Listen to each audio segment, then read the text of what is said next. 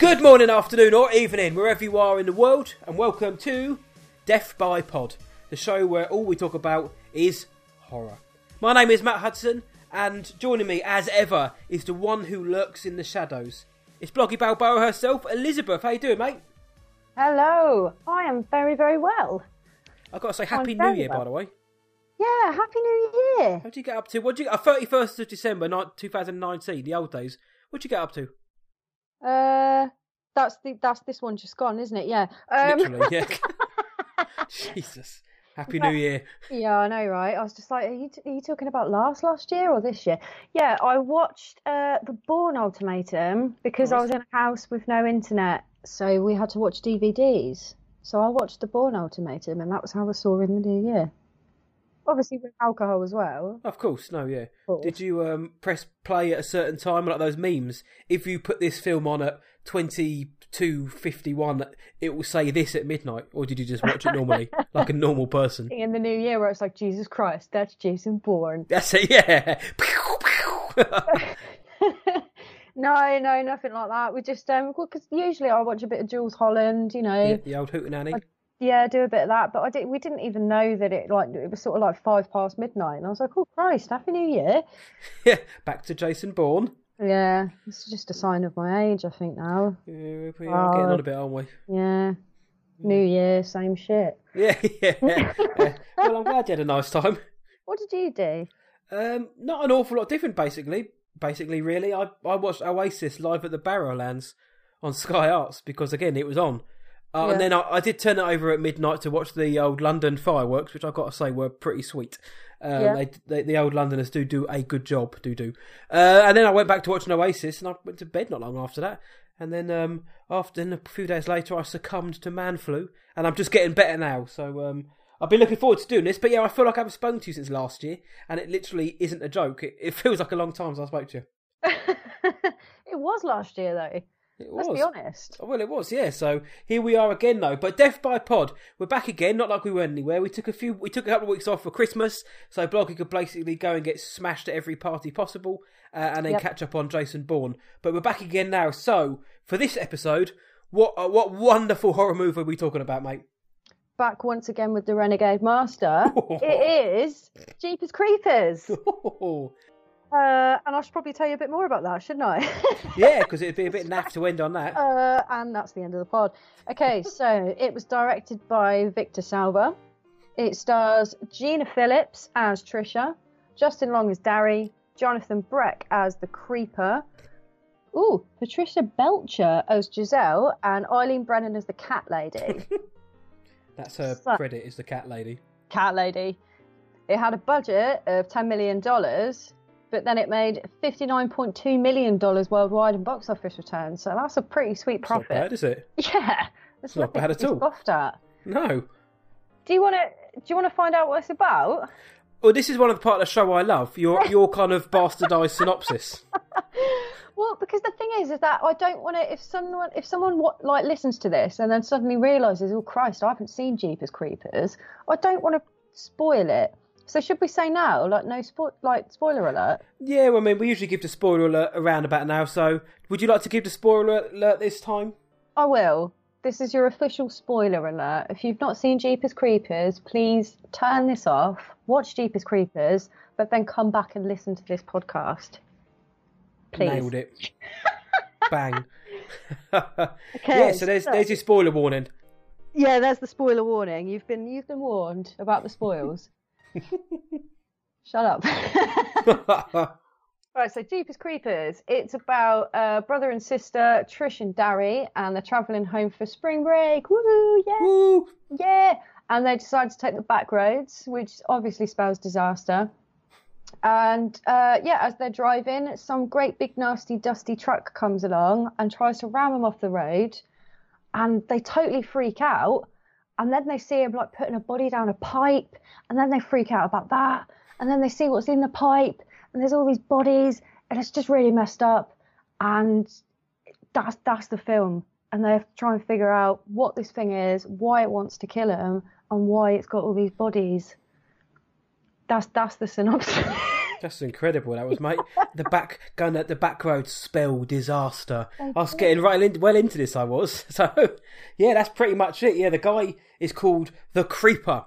The Creeper is chucking bodies down a pipe, and he then goes after Trisha and Darry, who are our two leads. And for once, they're not lovers; they're siblings, which is quite a nice little twist. So the first thing before we get into the film, the first thing I've got to say is we are. I'm a guest blogger too. I'm not sure if you are, but the director Victor Salva is a nonce and a paedophile. So we've got to bear that in mind during it. Oh, really? Yes, without being churlish, he's a convicted sex offender. But I think it's like 1988.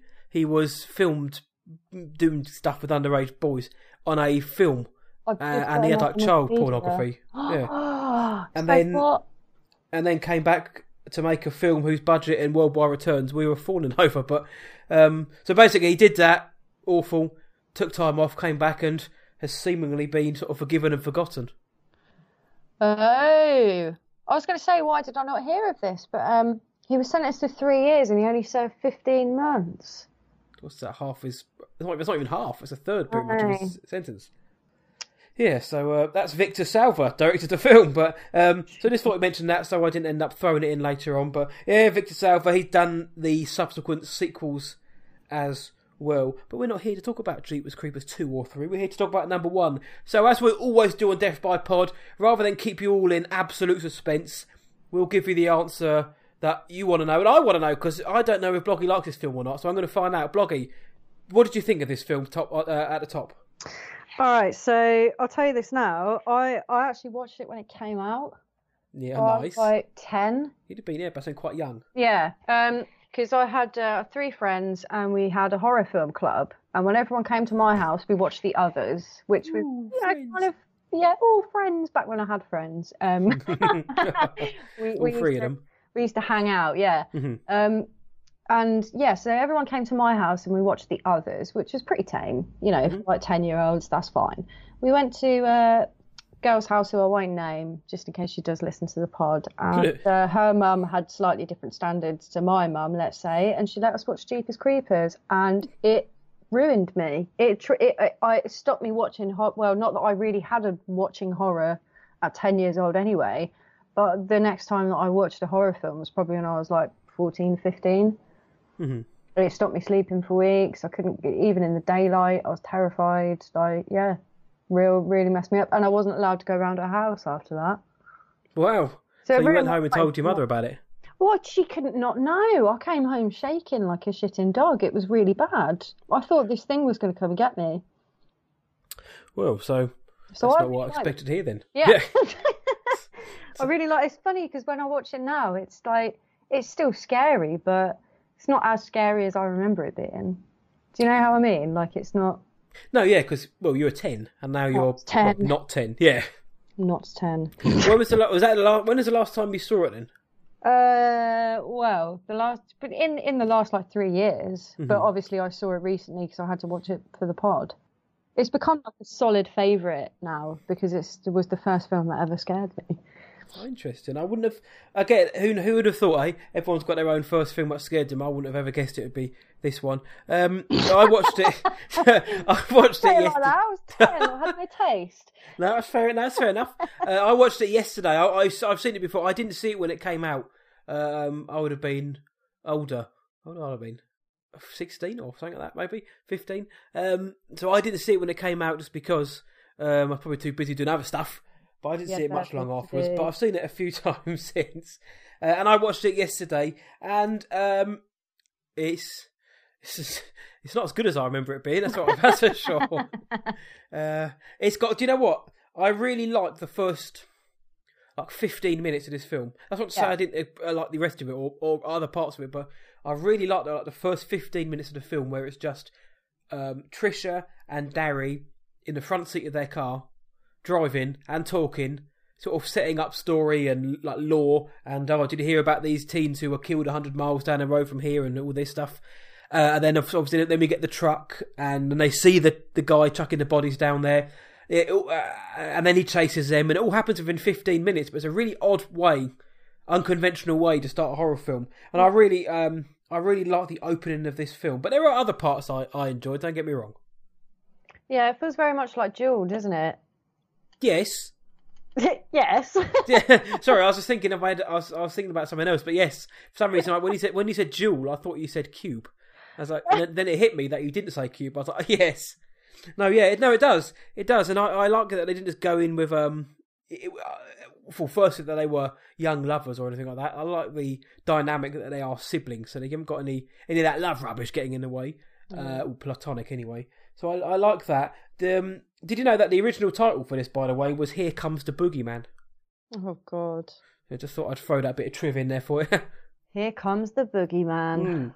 That would have been a different film. I mean, Jeepers Creepers isn't exactly, but they could put a song with it, I suppose, couldn't they? Yeah, they've got a tie in Jeepers Creepers. Here comes the boogeyman. It's too many syllables to get in there. So, but no, I did like the opening of the film.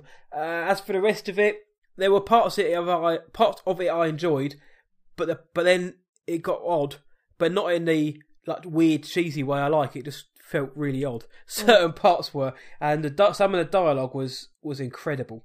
Yeah. From what I've when I've revisited it, it doesn't. The opening part still for me is very creepy, especially the part when they see him throwing the bodies down the chute, and then he just stops and just like it's like he knows that they're there, and he just stares at them, and they're like, oh, like they've just seen him doing something really dodgy, and you know that he's throwing bodies down a pipe. That's fairly dodgy. That whole bit though, where they're like a body in there. No, it was like a sheet tied and roped, with blood stains on. Yes, it's like escalating each time. Yeah. Oh dear. Yeah, I do like that. I like the setting as well, and I like you say the back road spells disaster. And it could sound cliche if you think about it, but it works because they're just kids going home basically in their Chevy Impala. It worked really well as a horror opening. It set the scene. It was, I would say, fairly slow, but in a good way. But then within 15 minutes, you've already met your leads. You've met your location, you've met the bad guy, and you've pretty much met the predicament within 15 minutes, which then you've then got another hour and 15 minutes pretty much to tell your story. So I actually think that Victor Salva did a good job with the opening of this film, actually setting up the story. Yeah, and it seems like it's quite a big mix of, like you were saying about, he's done a good job of setting it up in the sense of it's one half of it's like a slasher film, and then the other half of it is like a monster movie. It's really bizarre, there is pretty much you can see where it just splits down the middle, where you've got like an isolated location, you've got failure of technology, they can't get their phone to work, they're two kids, the police are kind of shit at everything, and then it just splits, and that's kind of when it gets a bit crap, isn't it? Yeah, that's when it gets a bit. Basically, when you find out what the villain is. That's when it takes the turn, as I call it. The turn happens then. Because I like a bit of ambiguity in my films sometimes. And to start with, you don't know what this thing is that's chasing him. As far as you're aware, it's just a big bloke. With a grudge because he's seen them. Because they've seen him burying some bodies. And he's like, right, I ain't having that. But then when you find out it's actually like a guild demon with wings sprouting out of every orifice, then I was just like, and it could fly as well, which is a bit strange. That's when I thought, because it's kind of, to me, it ended up being like a shitter Wolf Creek, whereas that was in Australia, where it's all in the back roads, and except it's Jim Jarrett, whatever his name is, with a rifle chasing people. That to me was scarier because it's a pretty similar situation, kind of, but the antagonist is human. Or at least isn't so supernatural it's beyond belief. Yeah, 100%. I mean, I think the build up to, like they're playing that number plate game at the beginning, and then it's like beating you, and it was just like, it's obviously not beating you, is it, mate? Come on, like he's not. that would probably be more of a Victor Salva kind of film, I guess.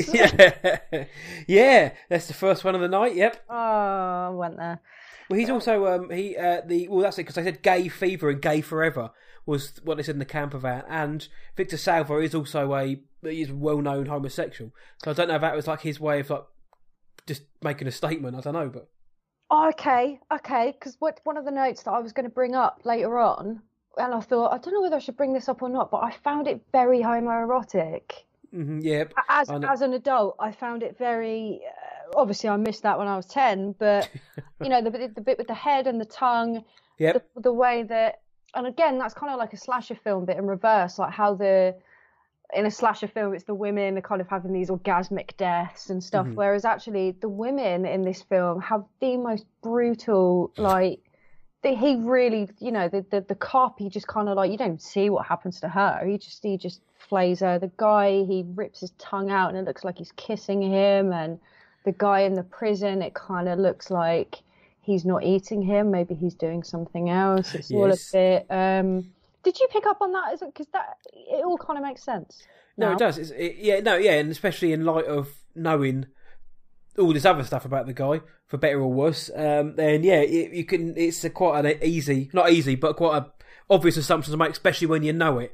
But for somebody that obviously you weren't aware of that, so then, which is even more interesting that you picked up on it as well. But yeah, I mean, like especially the one you mentioned about the severed head, that was like a this is me. What are you going to do about it? Kind of statement, I think. I mean, because I didn't know whether I didn't really have a lot of time to look into it, but I thought maybe is this from the time of its release and things that were going on? Is it like, you know, sort of demonizing being gay, or I didn't know if there was another message to put out there, but I didn't really have time to explore it, and I thought I don't know if I should explore it. Every single time I do a pod like this, I'm always like, it's about sex at the end of the day. All horror is, let's be fair. Yeah, this one's definitely about meat and sex. Jeez, he went to town on that severed head. He went to town on a lot of the guys in this film as well. Yeah, he went to town on a lot, and you only see him eat men. Yeah. You know, the cat lady, he doesn't eat her. He just sort of tosses her about. We're even jumping forward to the very end when we'll get to that in a minute. But the choice he has to make, and he's like, "Nah, I'll take the geezer, thanks," rather than the girl. I mean, who would you rather take, Justin Long or Gina Phillips? Well, because when I was a kid, I thought that was because she stood up to him, so she wasn't scared of him anymore. I thought that it was because the whole way through, it's kind of Darry that is the one that he goes down, he sees everything, he gets traumatized, so his fear is making him like more attractive. But then, is that a whole thing in itself? Like, is like, you know, people being afraid of being who they are, or, you know, is there this kind of like fear, and this homoeroticism must mean something? I just don't know what, and I don't really want to interview the guy to find out either. So no, I think I've just cut my losses with that one, to be honest. But no, yeah, I mean, obviously, I take Gina Phillips. I was impressed by her in this film. Yes, yeah, very much so. But back to the actual film. That way. Yeah, I can. Yeah, she's impressive all around. Absolutely. It's Justin Long's first horror as well. He did Galaxy Quest a few years before as well, actually. Yeah, because it was after this. He then started to pop into other bits and pieces, didn't he? Like, he was in Drag Me to Hell, and then he was in one of those awful Die Hards. Yes, he was. He was Die Hard and whatever it's called, yeah. Die Hard and Live For, I don't know what it's called, but he was in that. He did Drag Me to Hell. Like Die Hard, we're going to have a fire sale and kill the terrorists with like viruses and pop-ups and shit. I think that was basically... Pretty much, it's Die Hard and Bruce Willis's paycheck. IMDb him, but yeah, he was in Drag Me to Hell, and obviously a few TV shows. And Gina Phillips, God bless, hasn't really done an awful lot much since this film. No, I find that really weird. I was looking her up, and she's only been in the third Jeepers Creepers, which I haven't actually seen. No, and even then, apparently, it's only like a 10-second cameo. He was in do you know the Britney Spears song called Boys? No. How's it go? As a girl just needs one, boys. Oh, yeah, I know that one. Now I do. And it's got Pharrell in it. He's apparently in that. That's Pharrell? He was in Crossroads. So he did Galaxy Quest, he did Happy Campers, he did Jeepers Creepers, and then he was in Crossroads. He had a big like affiliation with the Spritney Britney Beard. Spears, yeah. Well, clearly, to be in that cack. But no, that's a shame about old Gina, because Gina Phillips was 30 in this, and Justin Long was 20 or 21. Justin Long does look like he's just come out of puberty, but Gina Phillips looks quite young in this film, I thought. Yeah. I mean, 30 ain't old, because I am, but I thought they were a fairly similar age. Yeah, well, I suppose they did that whole thing in Not Another Teen Movie, didn't they? Where they were all like, oh no, what was it, Scary Movie? Where they're like, we're all 30. Yeah, playing kids. Yeah, it's probably just about the right age, to be honest, to play an age. Yeah, and I noticed that Victor Salva managed to get a shot in of Gina Phillips taking a piss, basically, and Darry, Justin and both having a piss. Whereas Darry, you don't see anything, you see him from behind. But Trisha's character, he had to make sure that he got a full-on front-on panty shot and all that. And I was like, Victor, come on. But this was kind of... This is 2001. This is when... I mean, horror films have always been sexualised, but this was kind of around the time of I Know What I Did Last Summer, and those kind of films where that was kind of thing was the norm. Whereas now, obviously, we live in different times. Do we? I think we do a bit. In horror? I think we do, depending on the film. Well, I mean, they objectified Toni Collette in Hereditary. Nobody else floated up. She was a real looker in that film. Yeah. So, I mean, right. So, some of your favourite moments in this film. Should we get into some of them in mine as well? Yeah, let's really get into the nitty gritty of Jeepers Creepers, shall we? Go on, and you ladies first. So Jeepers Creepers, this scared the living bejesus out of you as a kid. So, what moments or parts during it did you like, or what scared the shit out of you the most? Sure. Okay. Well, obviously the pipe scene. I can't. Stop it. The scene where he goes down the pipe absolutely freaked me out. Mm-hmm. Like, it just because there's a really, really good shot, like, give Salva his due, where he's walking through, everything's really dark, he bends down to tie his shoes, and he's got the flashlight facing back with a torch, if you're from England, which I am. Yes. facing like the back of him, so as he bends down we can see that there's loads of people on the walls. Yes. But he can't, so it's like that awful kind of like, oh God, like he doesn't know, like he has no idea. Moment. Yeah, and then that thing. But do you know what? Watching it back, those bodies look absolutely atrocious.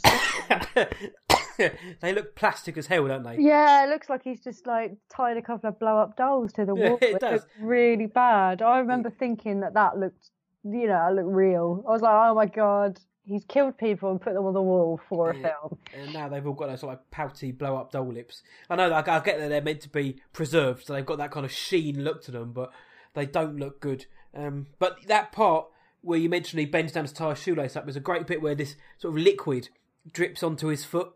So when he's doing the shoelace up, and he's like, and that's the moment where, as the audience, are like, here we go. He's now got to look up, and these bodies lining the walls, like Lawrence Llewellyn-Bowen's Nightmare. There's these plastic bodies just covering everything, decapitated, bits missing, eyes still open. It's a pretty nightmarish situation. Not one you'd want to find yourself in, Bloggy? No, not at all. I mean, it reminded me of like the Sistine Chapel, but bad.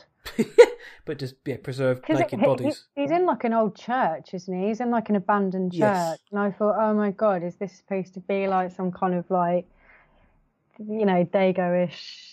Was it Dago that painted the Sistine Chapel? I don't know. Michelangelo, please tweet in and please at me and tell me I'm wrong. But that bit really messed me up. And obviously, and the body bag jump scare. Yeah. That genuinely was terrifying. I mean, even after I was 10, like that bit still got me. I was still a bit, oh geez. It's one of the, you knew it was coming, but he dragged it out long enough to make you question whether actually anything was going to happen. Yeah. And then when it does, he obviously unsheathes the guy, and he's been stitched up down the middle because his organs have been taken out and harvested. And and he goes to say something and he dies. And I think Justin Long actually does quite well in putting across that kind of like fear of God, where he doesn't say anything. He's just like shaking for the next 10 minutes of the film. Even when he gets back in the car, you can tell that the guy, he looks like a guy who's who's been through stuff. Basically, he looks a bit haunted already. Yeah, I like that scene. It's a good visual, and that's when I thought of this film. I was like, oh, maybe this film is better than I remember it being, because it's that kind of like weird, macabre imagery.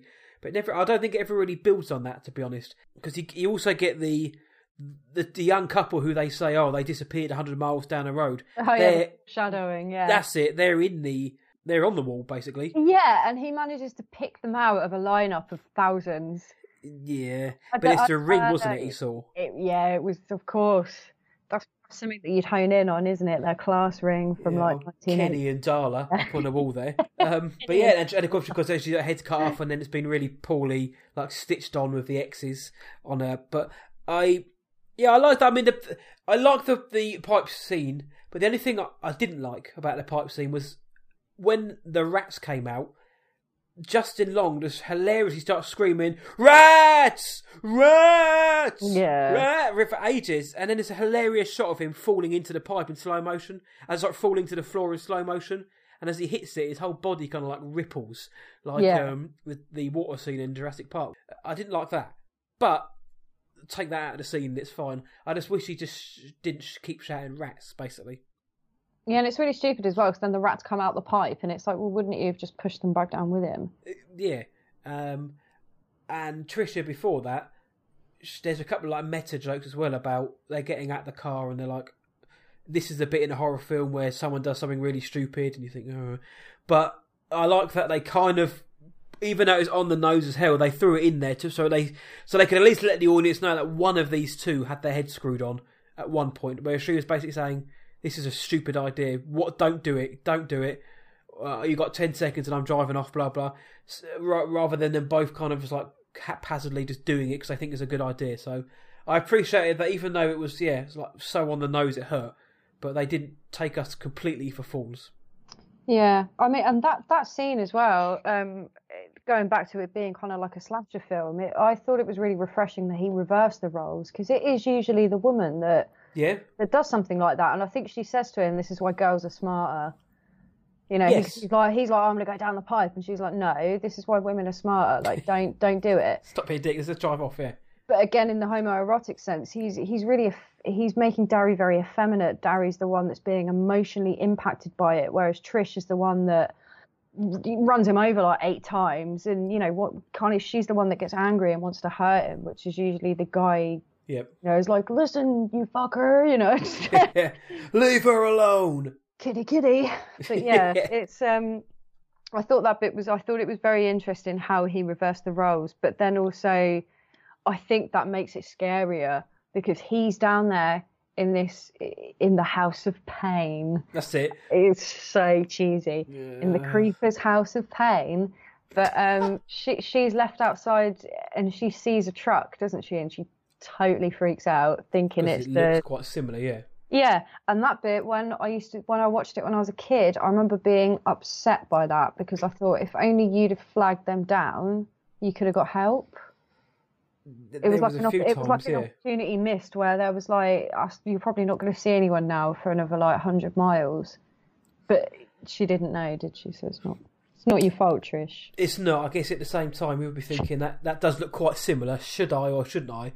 But I suppose I'd do it anyway. And then if it is him, I guess you could just try and take him or run. So yeah, I suppose at this point you don't know that he's like a regenerating demon, do you? So no, I just think he's an old guy with throws things down pipes. So yeah, that scene I liked it, and that abandoned church was a real church. I read in doing this pod that it was a real church that was abandoned, and it was kind of like a little tourist attraction. People would go there to obviously see it and have pictures. And then a few years ago, it just burnt itself to the ground, like it did in the film. Just like in the film. Yeah, really odd. But that would have been pretty cool just to drive by and see that. Someone did that. Come on, someone must have done that.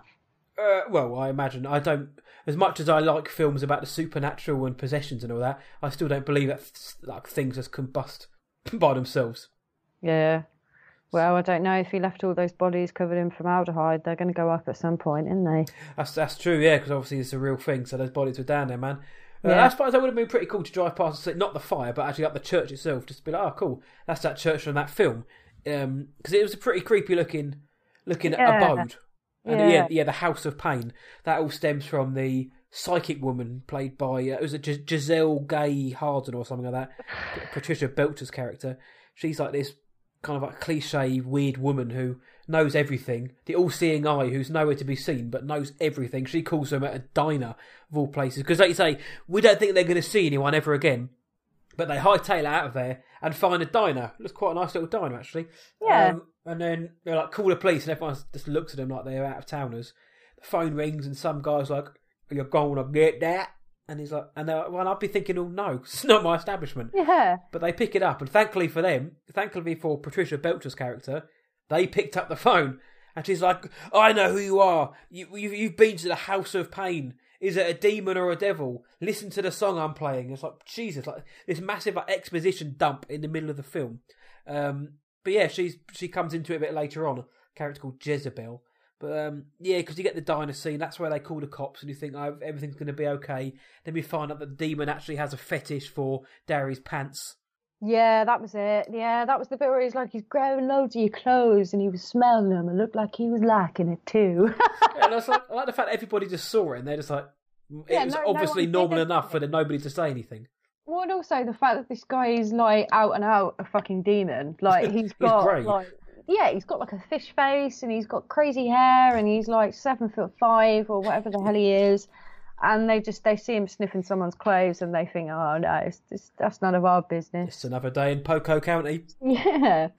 But then, those diners were very unhelpful, weren't they? Like even the woman that was serving, she's like, please call the police. And she sort of looks at her as if like, don't tell me what to do. You're not my boss. It's not my job. I know. And then you get the police turn up, like you say, they're a bit pap. And Darry at this time is in a world of his own because he's seen hell. He's been in the House of Pain, and again, I think he does a good job of you weren't there, man. And I think he does a really good job of conveying what he saw. I even when he starts grabbing the policeman and going a bit overboard, but so I think that's quite good. And then the mystery then comes. Well, hold on, how did the guy get from the church to the diner in such like record time? So then we get that kind of mystery from it as well. But he has got like a souped up truck though. Yeah. Which I actually appreciate the fact that he said the truck is clearly souped. Yes, they did cover a lot of bases. They did, because I was a bit like, come off it, look at this. This is not going to... It's a bit like that bit of Wanted, where they're struggling to get away from a lorry in like a Bugatti Veyron or something, and you're like... It's like Dill Boy's 3-wheel van chasing after you and taking over you. But yeah, he's got like some Fast and Furious mods on there. He's got some NOS, he's got a dragon on the side. He's got some Simpsons-esque speed holes to make it go faster. Better. I was thinking, I don't know what a NOS or a dragon is, but I know what a Simpson-esque speed hole is. Speed holes, eh? They made it... The way the film or the writing made it out was that the church was a fair distance and no normal being would be able to make that distance in such a short amount of time. So I guess they started to sow the seeds more so then of this. Maybe this isn't a human. Yeah, maybe he's not entirely of this realm. Yes, and then we find that the demon obviously has a smelling fetish, which is pretty much what he has. It's, without meaning to sound flippant, it's all based on smell. The creeper picks his victims based on smell. Does the old scare and sniff, doesn't he? That's it. Scratch and sniff before you biff. But yeah, I'll fuck around with you while I'm in my car, and then I'm gonna smell your fear. Yeah. Smell the glove. In this case, it's Justin Long's soiled underwear. Oh, the pants. Not quite sure what you'd. I mean, I would have got some fear smelling those, but so yeah, he smelt those and decided that obviously Justin Long's character Darry was who he wanted. And of course, from then on, a police escort drives them off, takes them away, and before that, Giselle on the phone, after bleating on about the House of Pain and all that, she basically says, when you hear this song, it means bad luck. If you hear Jeepers Creepers, he's coming for you. And of course, they're driving down the road and they turn the radio on, they're flicking through the stations, and what song's on there? Oh, Jeepers Creepers. Awful cover of Jeepers Creepers. It's where cack, it's isn't like, it? Jeepers, yeah, It's like Jeepers. 80s, so yeah, like upbeat 80s version. Bound. Jeepers the Bat. So old Jeepers Creepers comes on, and the audience is meant to think, oh no, And then obviously they realise something's up. We then find out also via the police radio that church has been burnt down. So there's your link there. And then, yeah, Jeepers. In my notes, I kept calling the guy Jeepers. I didn't know he was called the Creeper until afterwards. If he's called the Creeper as well, that's got some heavy connotations, hasn't it? It makes me think that was what Victor Salva was called in prison. Well, this was it. Like, this is what I'm now thinking. And I'm not even saying this to be funny. Like, is this some kind of like sick projection of how he sees his inner self? Like, is he the Creeper? Is that what this is? I don't know. I mean, I wouldn't. Why would? Okay, all right. We'll drop that. For no. I was going to say. Oh, I know. All I was going to say is I don't know. I mean, whether or not they ever give confirmation of that. But if you look at it like you are and I am, and putting it 2 plus 2, there is a strong whiff that might be the case. I think I smell a rat. Rats in my pants. Oh wow. The rat in Bloggy's pants. Because oh Jesus! I just realised what it said. You did. I was doing a combo of the rats down the pipe and the sniffing of the pants. That was the pants sniffer salver. When you combine the two of them. When you combine the two, he's not into that, is he? Rat pipe. Rat pipe. It's my bad name. so anyways. Also, on that bit where the police are behind him and that, there's this really like cool bit that just never gets explained again, where they're like the dust off the car was dead skin. Yeah. Like really, really old dead skin. What car? His car, like the truck. I thought they meant. I think they meant on on Trisha's car, the Chevy. Because remember, there's a handprint, isn't there?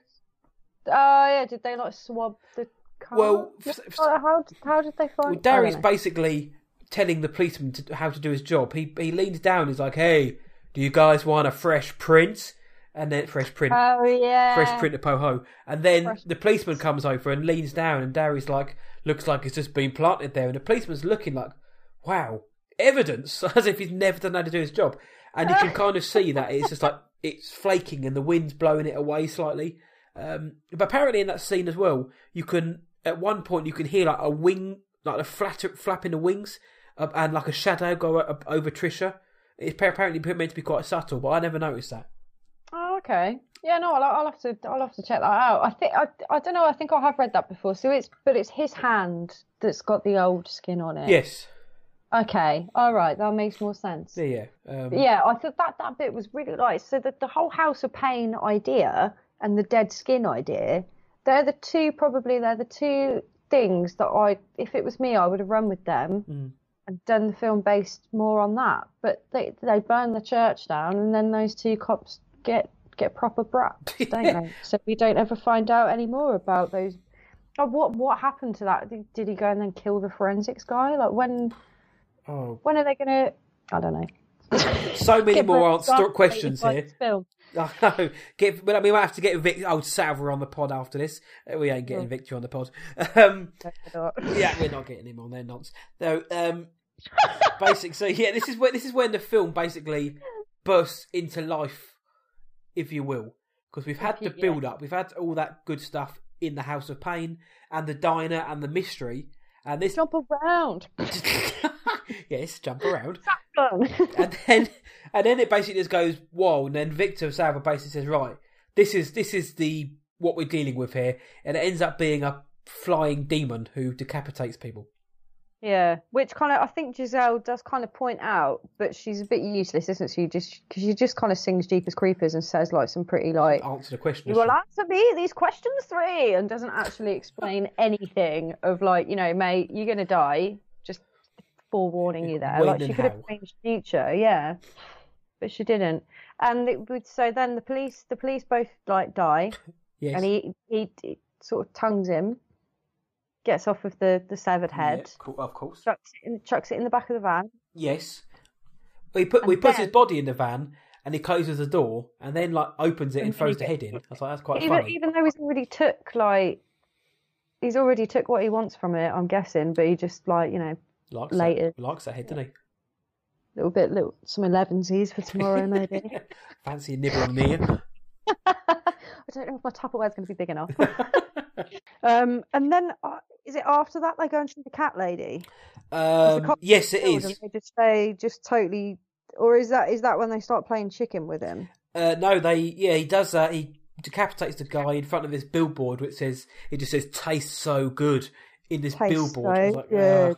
And he starts kissing the end, bites the tongue out. Then they hightail it, and that's when they go to the crazy cat lady, and it's a house, like a decrepit house in the middle of nowhere with vines hanging down and scarecrows, and it's Eileen Brennan who plays the crazy cat lady who's got like 100 cats. What else has she been in? Because I proper recognised her, but I didn't have a chance to. I was hoping you wouldn't ask this because she's the only person who I didn't write down what she's been in. Because I looked earlier, she's been in an awful lot of stuff. She's proper familiar to me. Hold on. She's been in like Gilmore Girls recently, I think, as well. Oh my God, she's Mrs. Peacock in Clue, isn't she? Probably. Yes, she is. I can't remember. I looked at her IMDb today, and there's so many films. I was like, oh wow. And I'm sure there's one on there which would have interested you as well. I can't remember what it is now. I'm sure there's one. I can't. Yeah, she's Mrs. Peacock in Clue. I kept looking at her and being like, why do I recognise you? Why do I recognise? Okay. That's quite funny, really. There you go. Obviously, they made her up to be even more like insane than she actually is. Oh, yeah. I mean, like, they couldn't have picked a worse house, could they? No. Do you know how they got the cats to look out the window? No. They smeared tuna all over the windows. Are you kidding? 100% truth, 100%. So the cats would all come to the window and just look out. That's what's on the inside or the outside? I don't actually know, but on somewhere on that old double glazing, there was tuna all over it. So obviously the cats were like, "Ooh, fish," and that's why they were inquisitively looking to find where the fish was. That's hysterical. But this scene was one of the scenes that it kind of did me in when I was a kid as well. When I watched it the first time, the bit where she says, "That's not my scarecrow." Yes, because it really freaks me out. Jeepers is standing in front of the scarecrow, yeah. Yeah, and I think that whole bit, really, that's sort of the beginning of the end, isn't it? That's the last bit for me that is genuinely terrifying. The fact that, because then she just kind of like comes in between them, doesn't she, with a massive shotgun, House of Pain.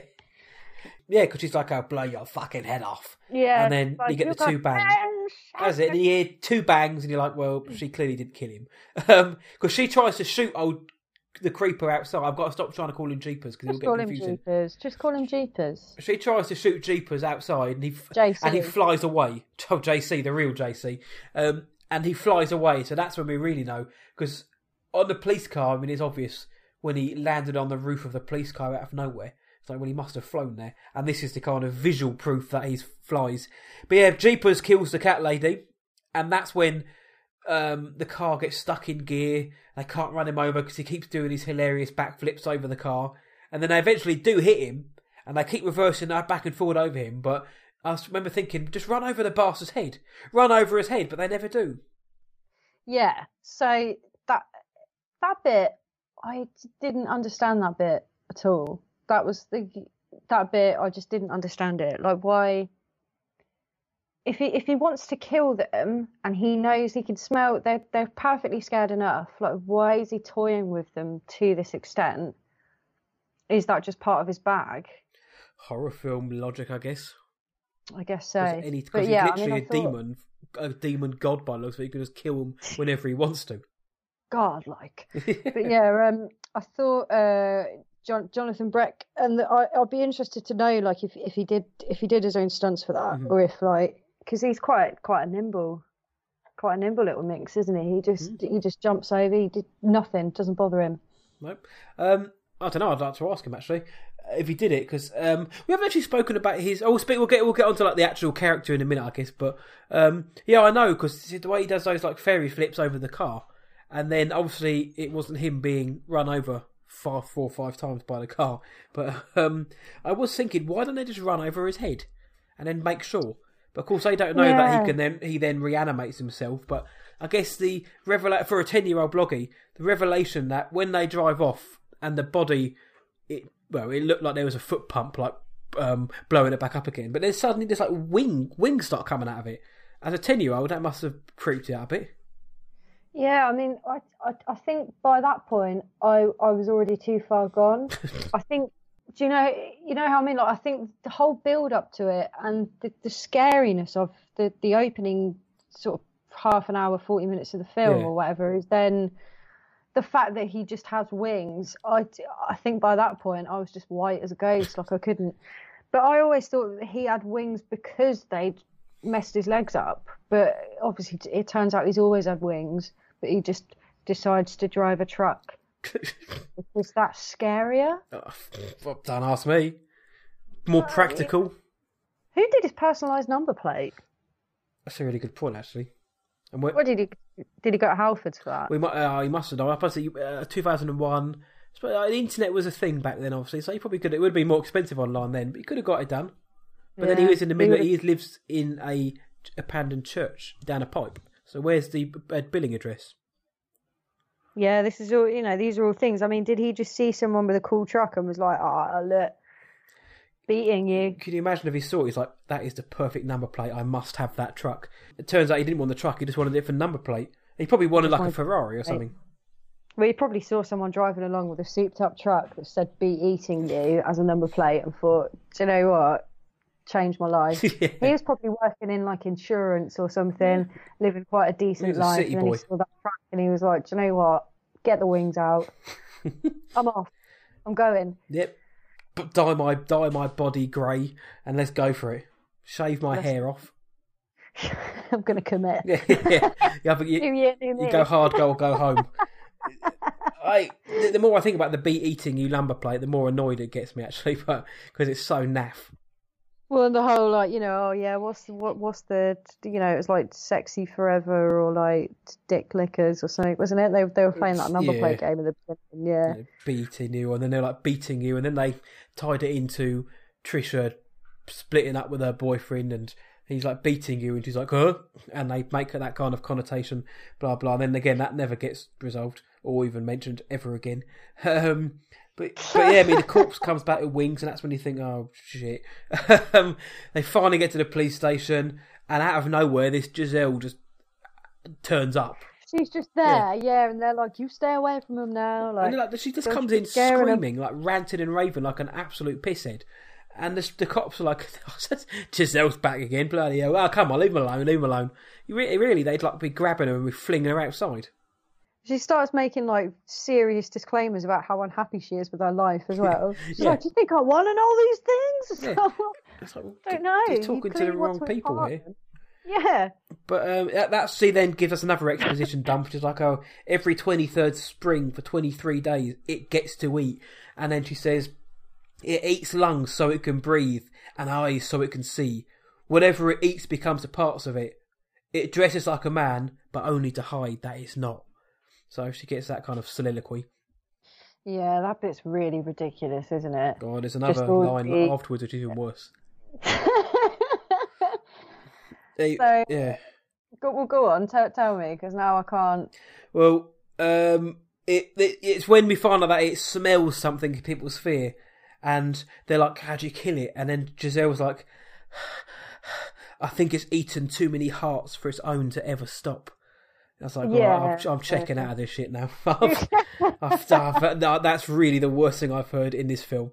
But yeah, so it's eaten. But the way that old Belcher says it with so much conviction, she really dives into the role, and I obviously applaud anyone doing that, of course. But the way she tries to sell that line as like this big, meaningful Oscar bait line, and it ain't.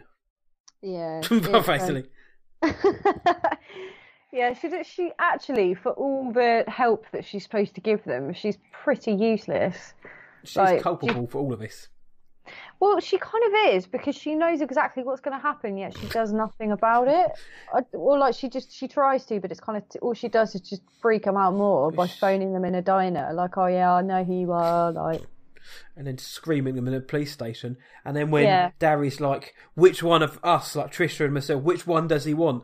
And she's just staring at him. He's like, "Tell me." She's like, "Oh, you don't know what." She's like, "Oh," and that's it, because she's seen what happens. And he's like, "Are your dreams ever wrong?" And she's just like, it's like, just answer the guy. And he keeps asking her, and she won't answer him. And I was like, why did you just tell him? Yeah, and there's the bit where she's on the phone to him and she's like, "Have you seen the cats yet? Yes. Have you seen the cats?" You're not making yourself sound like rational or someone to be believed. It's like, well, she's obviously traced these steps before. She's obviously been on this journey before, or other people have been, or other that, or I don't know. It's really odd how she knows everything, and I know that's the point of her character, but it's really odd that she literally knows everything. Yeah, it is, and I think that sort of theme is played out in the second one, isn't it? Yeah, it is. Not I mean, why would she know about the cats? One, Why would she think? They must have stopped at that decrepit house with that crazy old lady in there with the cats. They must have done, because what happened? What would have happened if they'd been like, "We're on about what cats?" Well, surely she knows the bloody timeline. She knows they've only just got to the diner, so there's no way they've seen the cats yet. Bloody idiot. She's honestly like some psychic. Yeah. Oh, Derek Akora's dead. Oh yeah, I forgot mentioned about it, actually. Yeah, rest in peace, sad. Derek.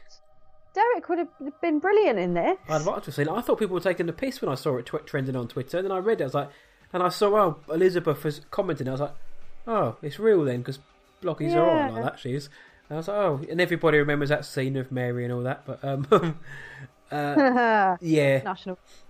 Him and Sam would have sorted this out. No worries. He'd have spoke to him like months in advance and just been like, "Listen, guys, help me, Sam." Yeah, and he would have had that wicked green hue over their faces.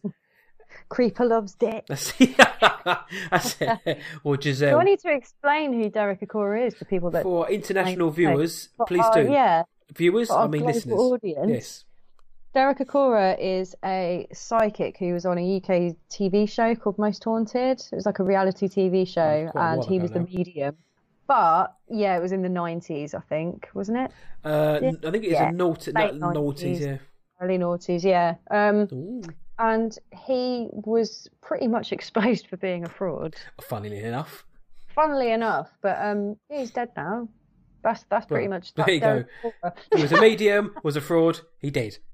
That's Derek Akora. Basically, yes, he's an absolute dilettante, a charlatan. But it was that time when like reality TV was taking off, and you had like in the afternoon you'd have ground force and changing rooms, and in the evening you'd have Derek Akora and whatever the woman's name was on Most Haunted. Yvette Fielding, of course. And basically they go into haunted houses. You've got you guys in various territories around the world have got your own versions.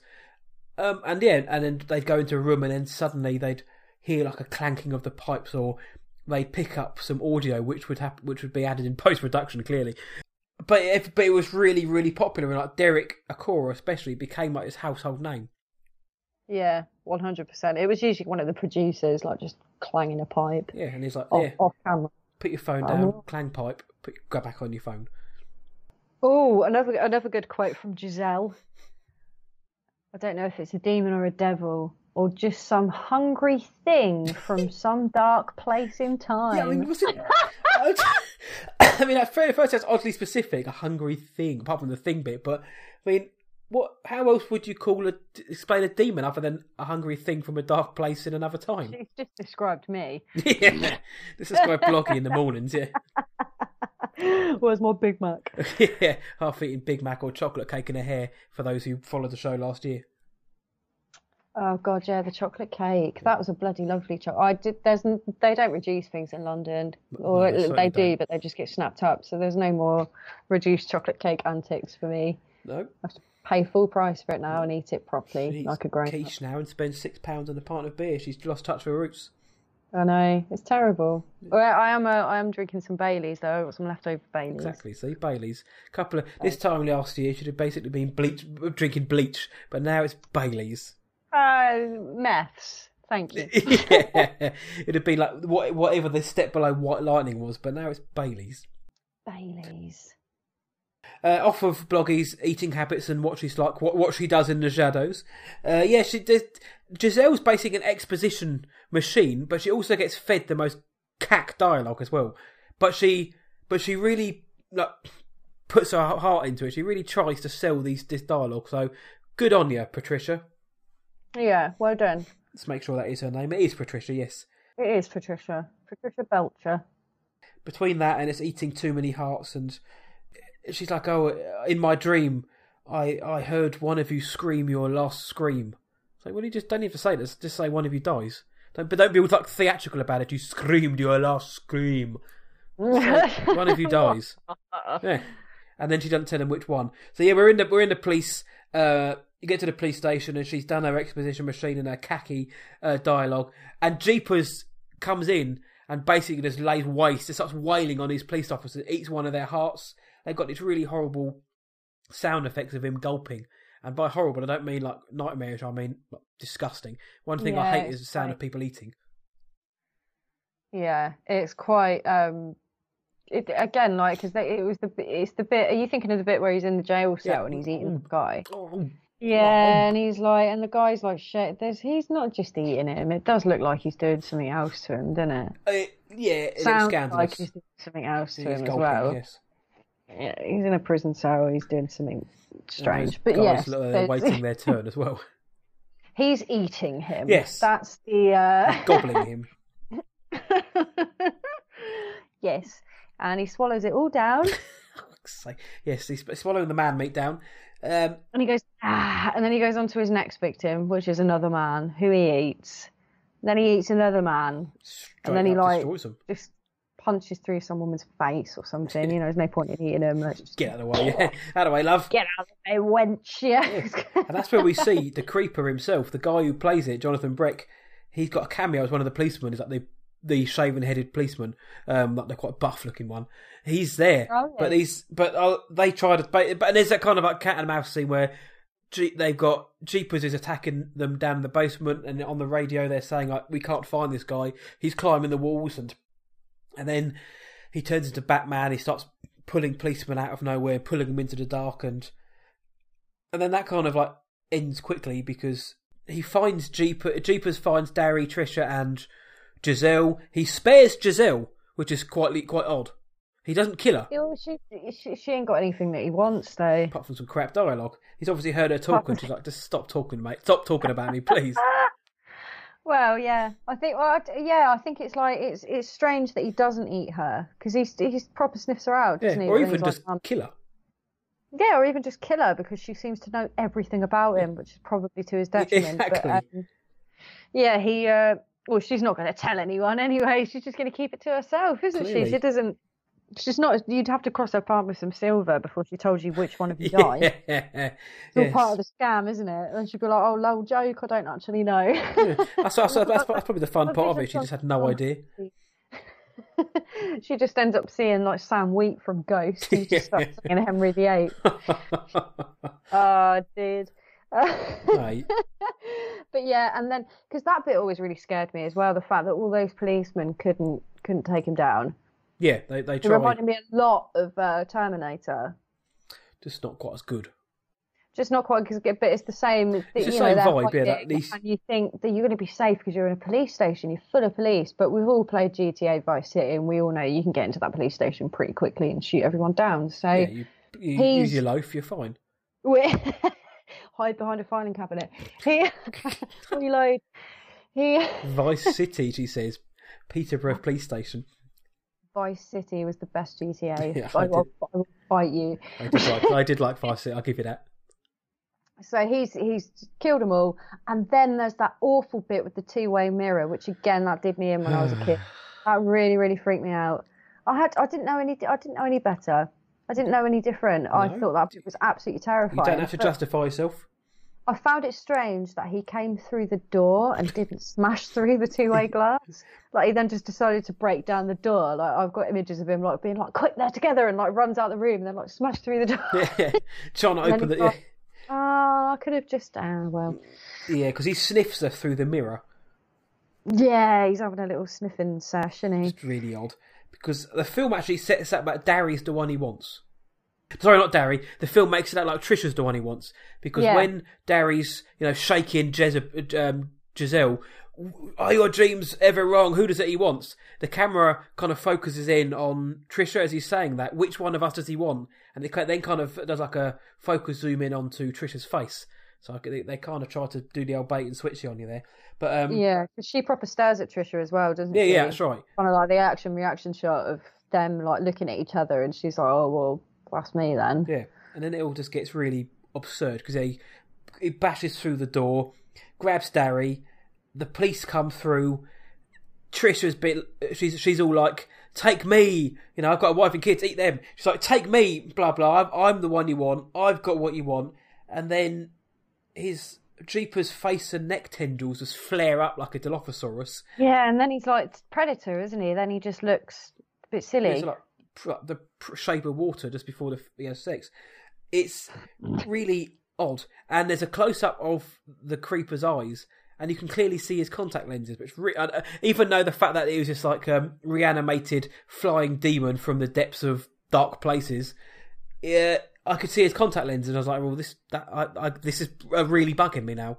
Well, Darry probably had 20/20 vision, and that's why he wanted him. He's like, I'm fed up with this Specsavers monthly subscription. Well, we've got 20/20 vision now. It's a new year.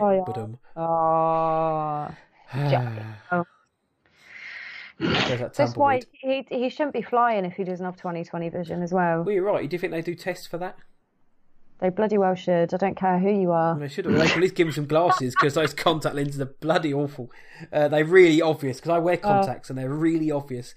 Long story short, Trisha's like, take me, and Jeepers is like, pfft, and flies off with Darry. And the first thing I thought of was, how the fuck are you going to explain that to your mum and dad now? Yeah, I know. They're yeah. like, all through it, they're like, we're coming home soon, mum, we'll see you soon. Okay, it's all been a bit traumatic, but we'll be back soon. I was like, well, how do you then get home? We're like, yeah, Darry got taken by a winged demon. Oh, and also I broke up with my boyfriend, which is apparently going to devastate both of you because you really like him. Yeah. Wasn't that a whole thing where he was like, you didn't tell mum and dad and they love the guy? Yep. So yeah, it's this two things there. She's going to have a long spring break, isn't which she? one they were more devastated about? Probably the breakup. But I'd imagine so, because I suppose because Darry was coming home with bagfuls of laundry, so the mum was probably like, well, at least I haven't got to do that now. Yeah. Although it sounds like he's got a better car than Trish. Yeah. Yes, yeah, he does. He probably had like a fucking Prius or something. Although Prius weren't around then, were they? No, they weren't. No, but if they were, he would have had one of those. My phone isn't charged, but my EV is.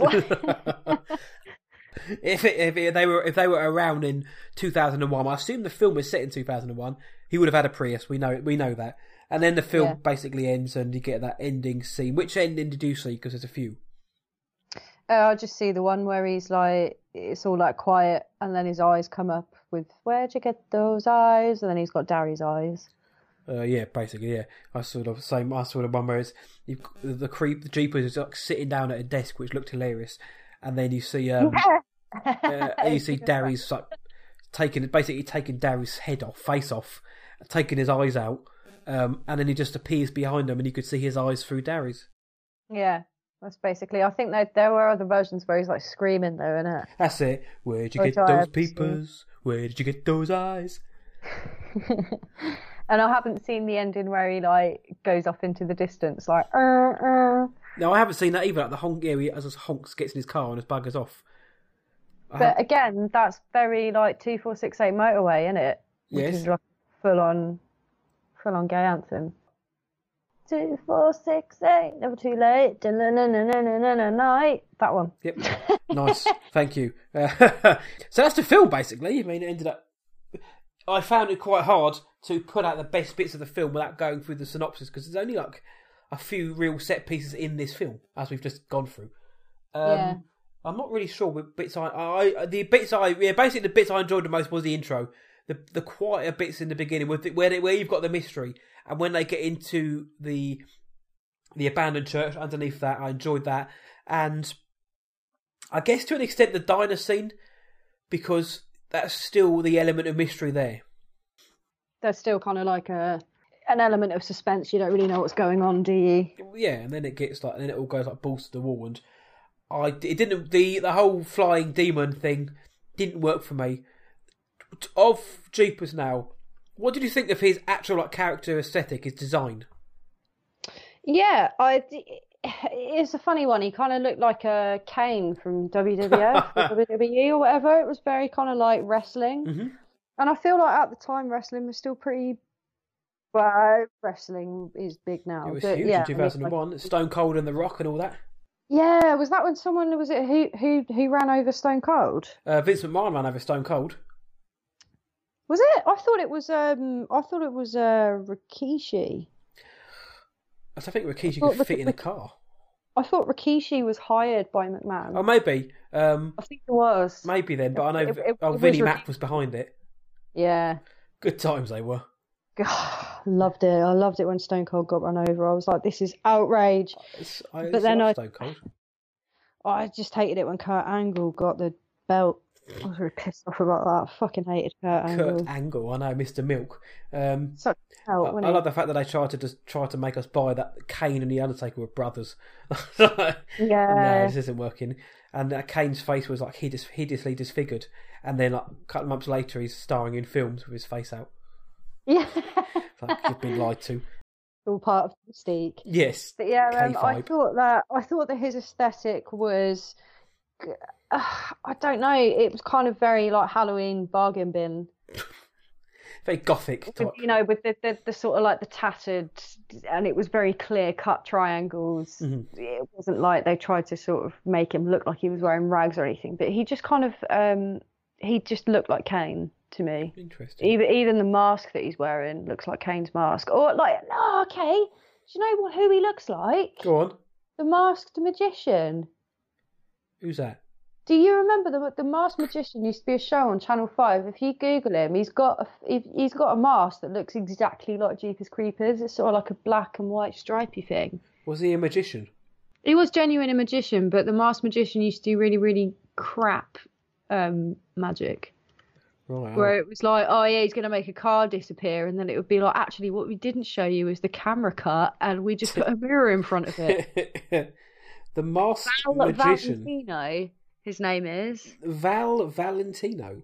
Have you got Google to hand? Yeah, I'm just checking him out. That his face. Yeah. Val Valentino. Right. So for those of you who don't know who this is, wherever you are right now, you need to Google the Masked Magician Val Valentino. Oh my God! And you will see the inspiration for Jeepers Creepers. Because that was one of when Channel 5 first came to the UK, that was one of the first things they had on there was just CSI in abundance. And that looks proper early Channel 5. That does. Yes, it was like Channel 5 at its best, I think. You say that? Episodes of Charmed. Yes, I remember that one. I never used to watch and Alias and Dark Angel and stuff like that. Yeah, and then it just went a bit. Like but back to the film. Yes. I've found quite a few. This film had a lot of taglines. Go on. There's quite a few, but I'd quite like you to pick your favourite. Okay, I'm ready. What's eating you? Evil is right behind you. A nightmare cloaked in rags. The tastiest horror film of the year. Get a taste of the year's best horror film. You are not what you eat. He's watching. He's waiting. He's hungry. Things are going to get creepy. He's watching, he's waiting, he's hungry. Sounds like me waiting for my lunch break. you aren't what you eat is a load of bollocks because he becomes what he eats. I know. If he eats lungs, he's eating too many hearts for his own to stop beating, for Christ's sake. Yeah. I literally think the first one, mate. What's eating you? Yeah, it's like the shittiest line. Because it doesn't. You could say it in so many different tones, and it's what's eating you? What's eating you? What's eating you? And none of them are any good. What about yours? What was yours? A nightmare cloaked in rags. Yeah, that one did make me guffaw. That was very sort of like Victorian Gothic. A nightmare cloaked in rags. Cloaked in rags. The last scream of your life. It's just the use of the word cloaked. Cloaked. A nightmare. It's not a nightmare in dressed or adorned in. A nightmare cloaked in rags. Shrouded. He's shrouded in rags. It's just yeah. What's eating you? Is probably he's watching. He's waiting. He's hungry because it also could be a tagline for any like fast food restaurant. That could be anything, couldn't it? Yeah, it could be. Yeah, not an awful lot of those are. Most of those could be like for diets and for fads. You aren't what you eat and all that kind of stuff. What's eating you? You could just be like on a keto diet like tagline. Flesh-eating bacteria, of course. Yeah. Aside from hilarious flesh-eating bacteria, in terms of the franchise, have you seen any of the other ones? I've seen the second one. Yep. Where he licks the windows of the bus. That's right. He goes after a team of people, doesn't he, or something? Yeah, he has some proper gibber moments in that though, like licking a bus is one of them. Because and then you I think are what you lick. at the well, and again, I think it's a football team. That's right. So again, it's just all blokes all the way through. There's like one girl that's like has some sort of psychic vision. But no fucking, like, she's a cheerleader. She's falling asleep on the bus, and then she just starts like seeing things, and just like she becomes like. Did she see the cats? Yes, she does. She becomes Patricia Belcher's character basically, but like a younger version of it. I haven't seen it. I'm tempted to. It's very good. It's actually very good, but I feel like you're lying, leading me on there. No, it's very good in the sense of like Deep Blue Sea is very good, you know. I got you right. Like, but there's a bit where I think he loses his legs and he's only got one arm, and so he uses his arm like a pogo stick, and just starts like leaping, and they're all like in this long cord, and he's like leaping up to like see where they are, but he's using like his bionic arm. It's brilliant. It sounds like a right hoot. And there's a bit where like all the people on the bus are freaking out about which one he wants, and he's like, he looked at you through the window and he licked it and he smiled, and then they all try to kick each other off the bus. It's brilliant. It's really good. It's just it's full on like teen movie horror this time. There's none of the. It's more like the second half, but it kind of embraces more of what it is. And I think I've seen the third one. No, because the second one has a couple of guys that like hunt it full time as well. Right, okay, got you. Maybe then I will. Well, me and Bloggy and I, Death by Pod, we do actually have like some sort of structure. We've got a load of shows planned out, but one day in the future, I'm pretty sure we can revisit Jeepers Creepers 2, because I haven't seen the third one. We should, yeah, because I haven't seen the third one, and that's the one where Matey reprises her role. Yes, Gina Phillips is pretty much reprises her career. Justin Long's like in the second one, but like more like a vision. Yeah, we ain't gonna. And obviously the creepers in it again. Yeah. What I find interesting is obviously you get the film we're talking about now is the first film in the franchise chronologically, like and in the timeline. Jeepers Creepers 3 is actually set between films 1 and 2. Oh, is it? It's whatever you want to call that, a midquel. But yeah, so the actual viewing order, in terms if you wanted to watch it in universe timeline, would be 1, 3, 2. Yeah, because the second one's based like sort of 5 days after, or something like that. It's not that far away. It's really odd. I don't know how the third film does it, but I read that on Wikipedia, so hopefully whoever wrote that is telling the truth. But the synopsis is basically, or the bit at the top is basically, it's set actually between the events of the first 2 films, so which is quite interesting. But yeah, that can be the film we get together and have beer and pizza and just watch JC3. Oh, we should totally do that, because I think it's one of those films that's going to be terrible, so we should. Alcohol's definitely going to be needed. Every time we hear a shit quote, you just neck one. Also interesting enough, Francis Ford Coppola executive produced this. I imagine he had nothing to do with it, but it was produced by American Zoetrope, the production company that was set up by Francis Ford Coppola and George Lucas back in the day. George Lucas basically produced 2 of his own films and then basically fucked it off. But the Coppola family run it now. But yeah, Francis Ford Coppola, the legendary director, executive produced this film. Oh dear, well he's done it in league with someone who's a bit unsavoury then, isn't he? And he stood up for him as well, because the studio wanted like bigger names, more profitable leads. But Coppola was like, no, we're sticking by what Victor wants. This is his division, which is admirable, to be fair, that the producer's like, well no, if my director wants this is what's going to happen. And obviously Francis Ford Coppola, not many people are going to turn a man of his stature down. So they went with it, and we got what we want, because Tina Turner was mooted to play Giselle before Patricia Belching. It's true story. Before Patricia Belching got it. So funny. She would be simply the best. Can you imagine her saying those lines? What? They'd be like, what is it? She'd be like, they call him Nut Bus. Yeah.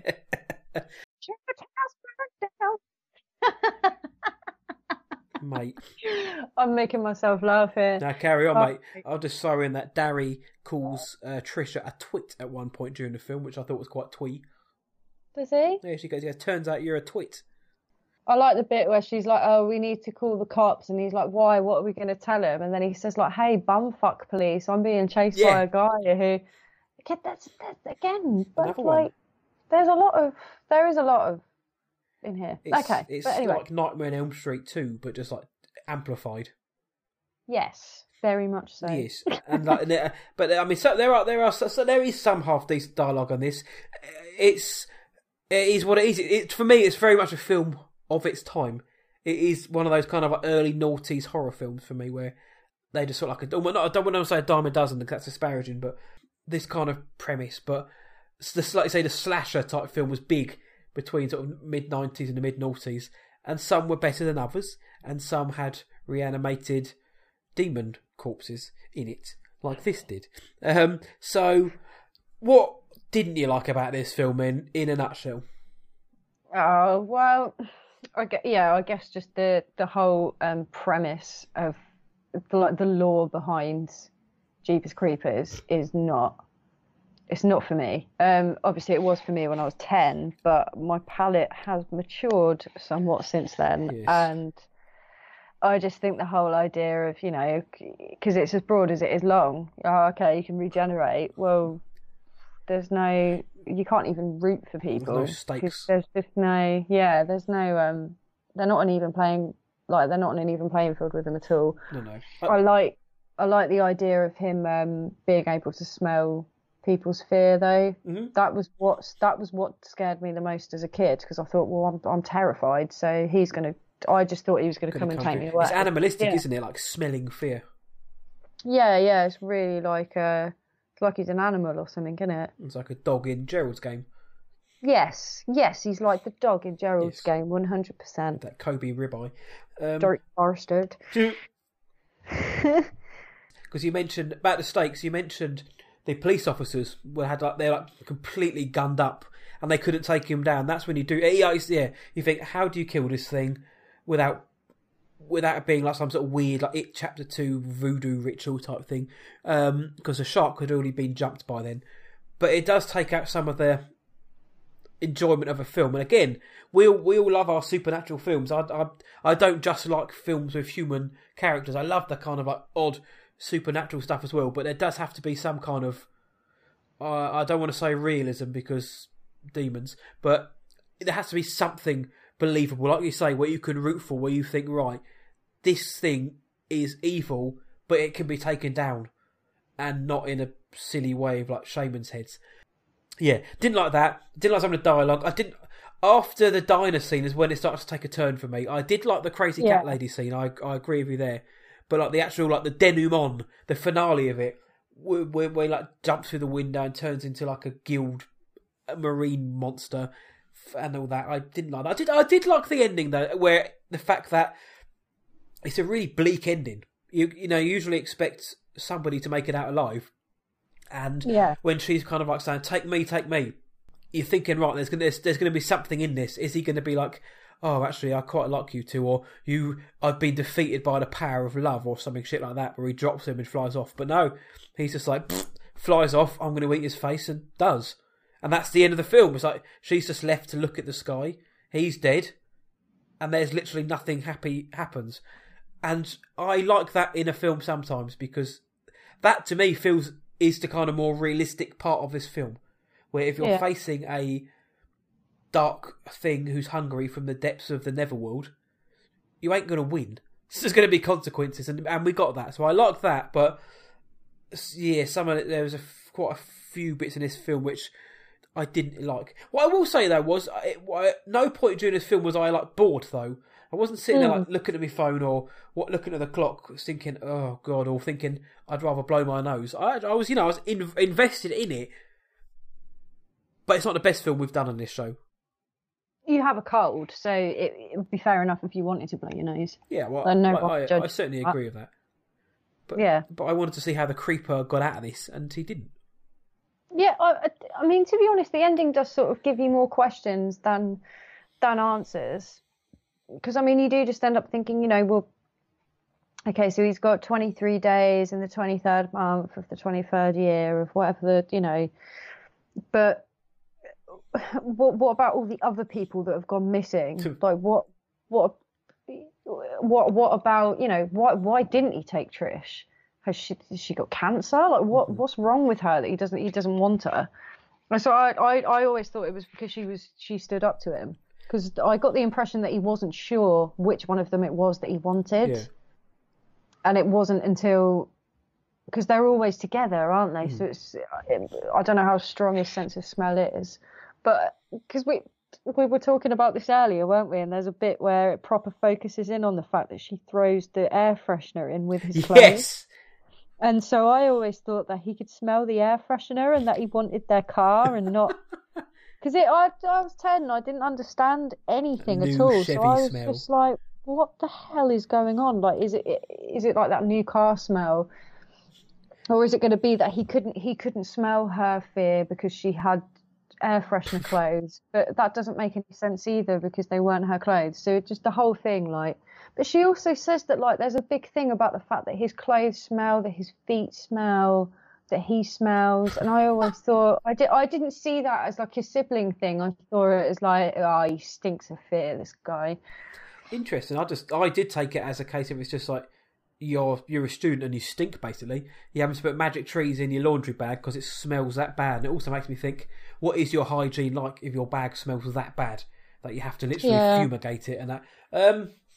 Yeah, I know they set it up obviously with the scene where he finds out his grunders have been snatched, but his underwear has been stolen. Sorry, and underwear. So that's kind of where they set it up, that he's the one that he wants, unless the demon is obviously just weird. So we did mention it. I just took it obviously again with the power of hindsight, and I don't remember what I thought my first viewing, but in the power of hindsight, I mean. The magic tree is just there to conceal the whiff of his dirty laundry, basically. And it's just a massive plot point that he happens to have it in his car. But does the creeper want him because of the smell of his laundry, or because of the actual smell of him? He obviously always wanted his eyes, didn't he? Yeah. But I did, because the scene where you see him at the end, he's still got the whole of his body intact. It's just like the back of his head has gone. Yeah. It's really weird. It's like he's kind of sliced him in half, like one of those, like that Body Works show in like Amsterdam or whatever. I've been to that one in London. Is it good? It's bizarre, basically. Is it Jeepers Creepers? It is. Yeah, basically, if you've got a weak stomach, I wouldn't go. It is bizarre, is what I can say. It's enjoyable without actually ever being like, wow, this is amazing. It's interesting, but it certainly is macabre, bizarre, and you feel a bit dirty in there. Were you holding big handfuls of it under your nose? I was eating a Big Mac at the time. I wasn't eating a Big Mac at the time. So yeah, it was. Yeah, that was weird. I liked the ending. I thought it worked quite well in the context of the entire film, but.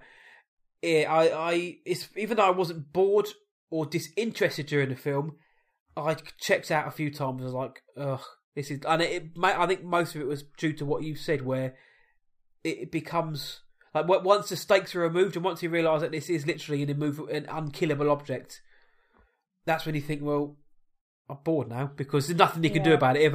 If a whole platoon of police can't take it down, and he gets run over like 5 times and just ends up sprouting wings, then. Where do we go from here? What can we go?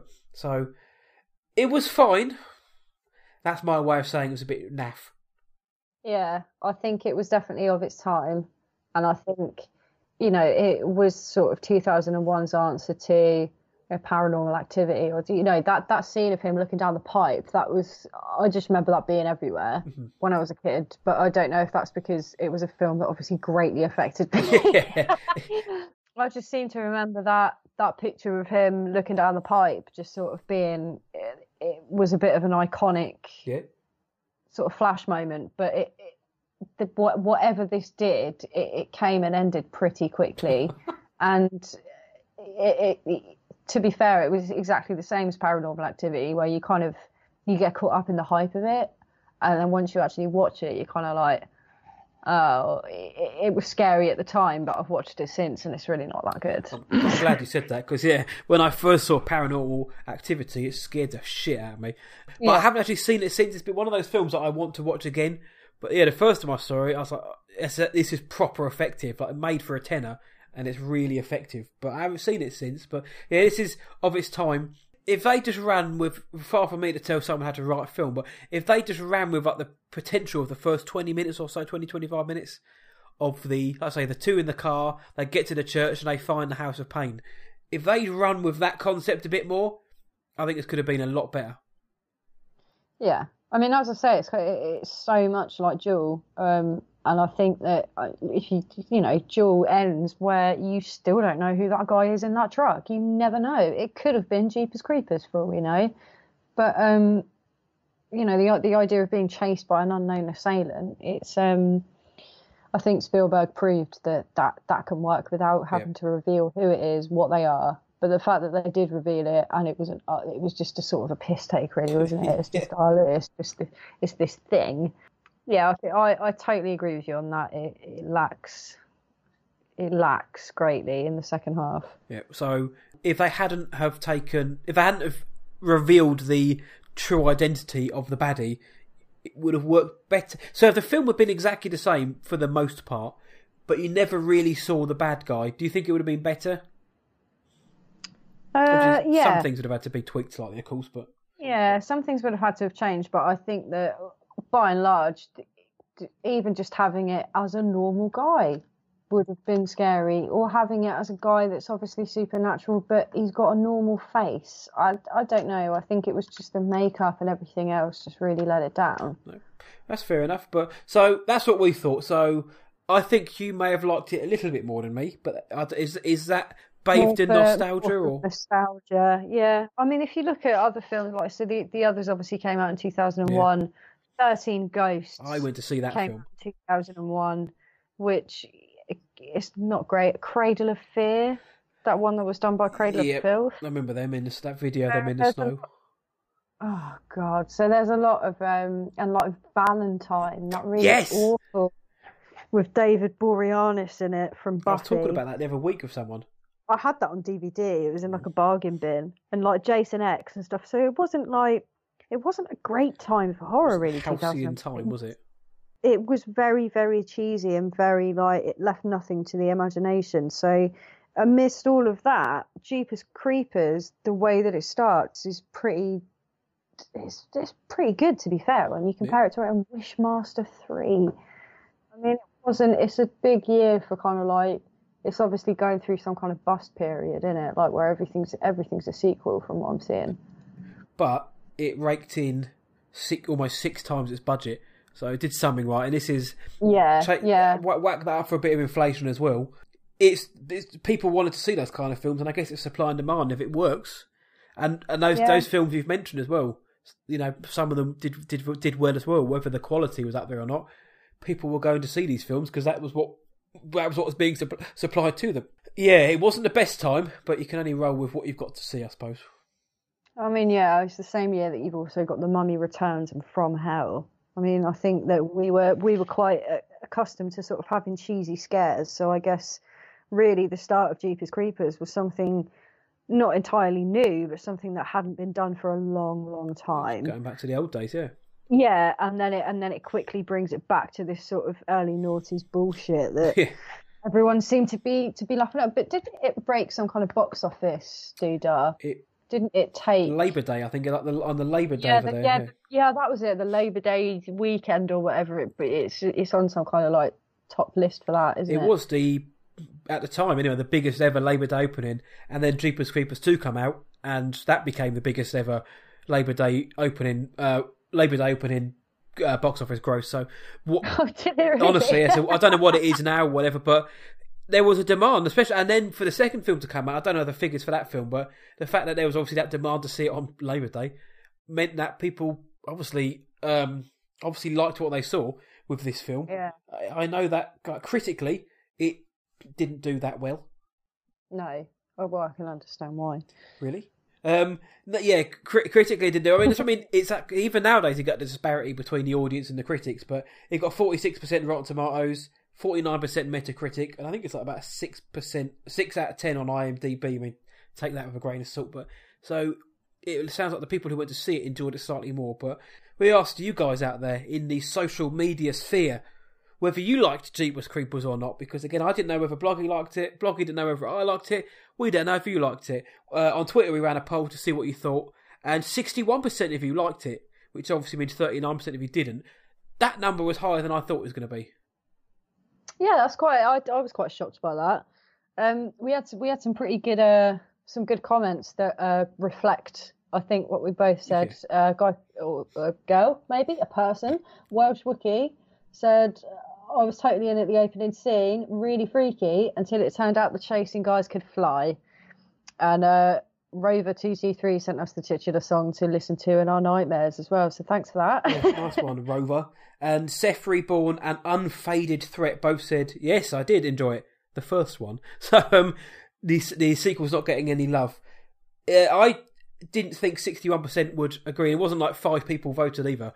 So it seems to be that the people love this kind of film. And we kind of touched on it earlier on. It's a kind of film where you could just sit down, and I hate to say like switch off and watch it, switch your brain off and all that, because it sounds really naughty, but you could just sit down with a takeaway and a beer and watch it and just like it. You don't have to look at the artistic merits of it or critique it. You could just sit down and enjoy it. And it's one of those kind of films. Yeah, and I mean, in its very essence, I think that's what cinema is anyway, isn't it? The whole idea is that you're supposed to go in and just sort of veg. Did you watch Roma last year? No.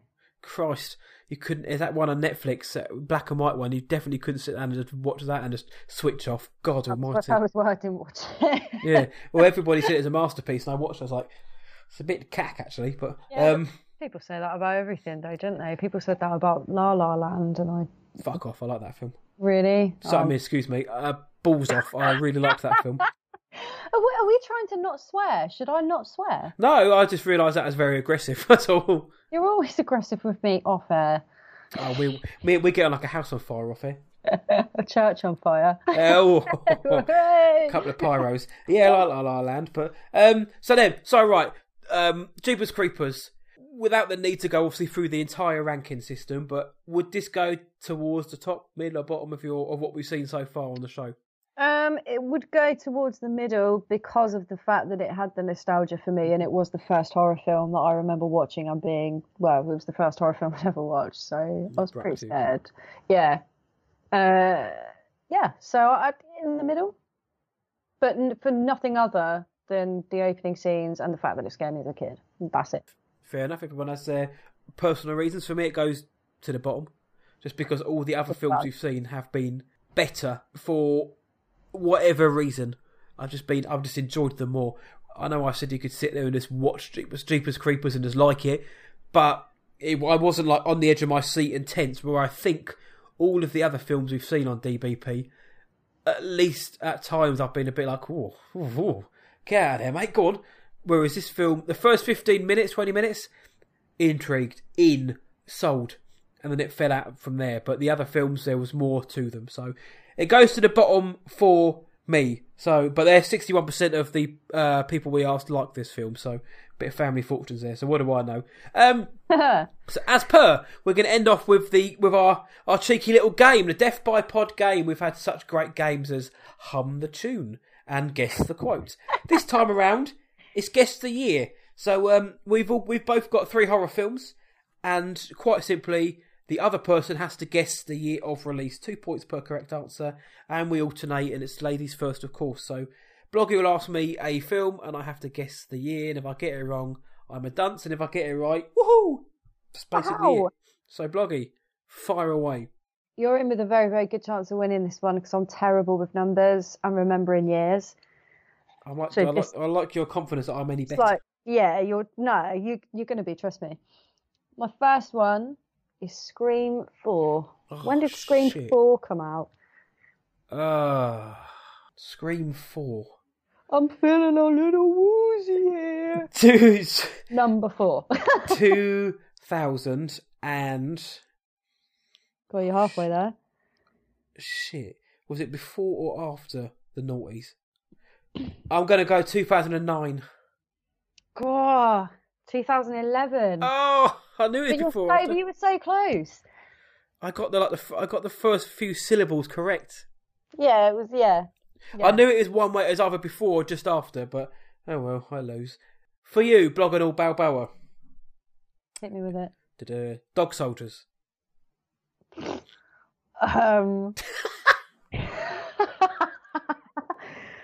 Oh God, see that could go either way. That could be like late 90s or early noughties. Yeah, you're on the right track with those estimates. I'm gonna say 1998. Afraid it's 2002. No. Yeah, but you're right though. Again, we're within a few years, which is quite good. We're close. We're close. All right, Matt. When did Jaws: The Revenge come out? Is that the one with Michael Caine? Yeah, the breath on that thing. Yeah, that's it. Oh, blinky blonky shark. He got paid so much to be in that piece of shit. Jaws: The Revenge was 19. Oh God. First part's right. Thank you.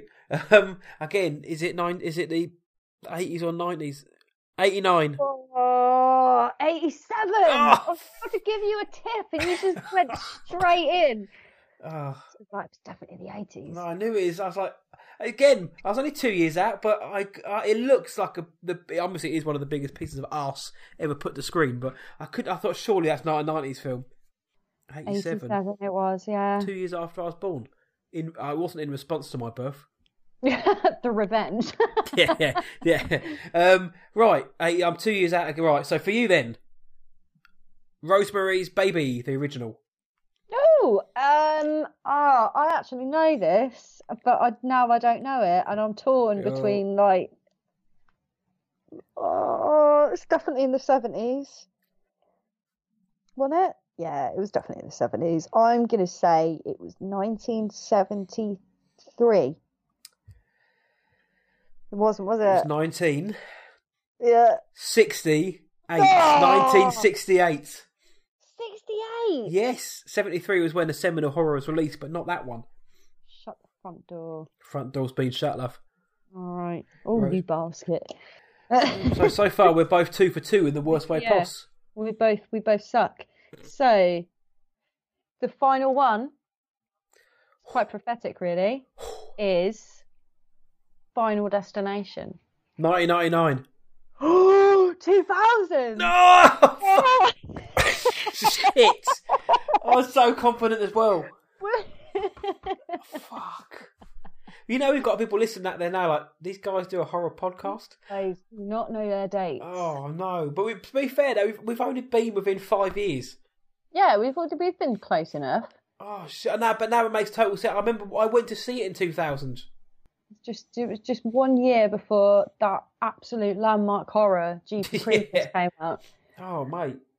Oh, I feel dirty now not getting that one because it's like famously one of the first millennia horrors.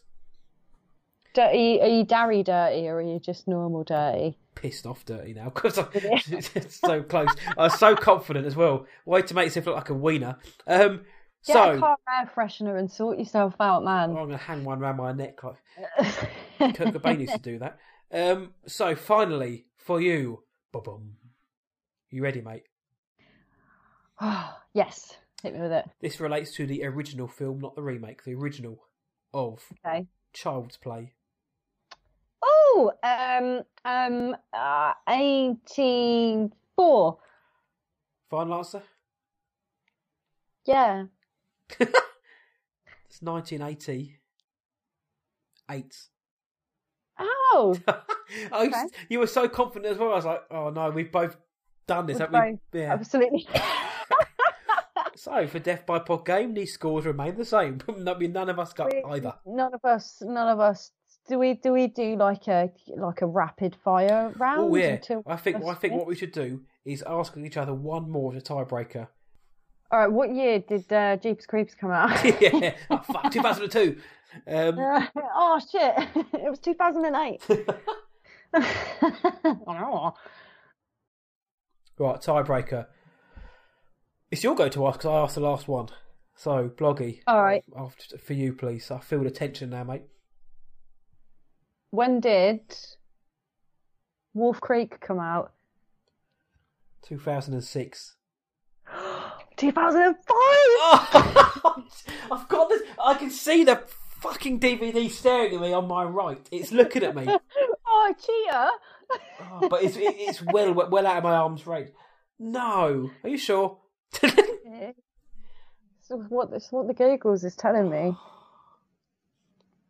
Right. This is your chance to win it now. This is your chance to take the victory. To win it. And then after that, we're going to have to House of Pain, pack it up, pack it in. We are, right.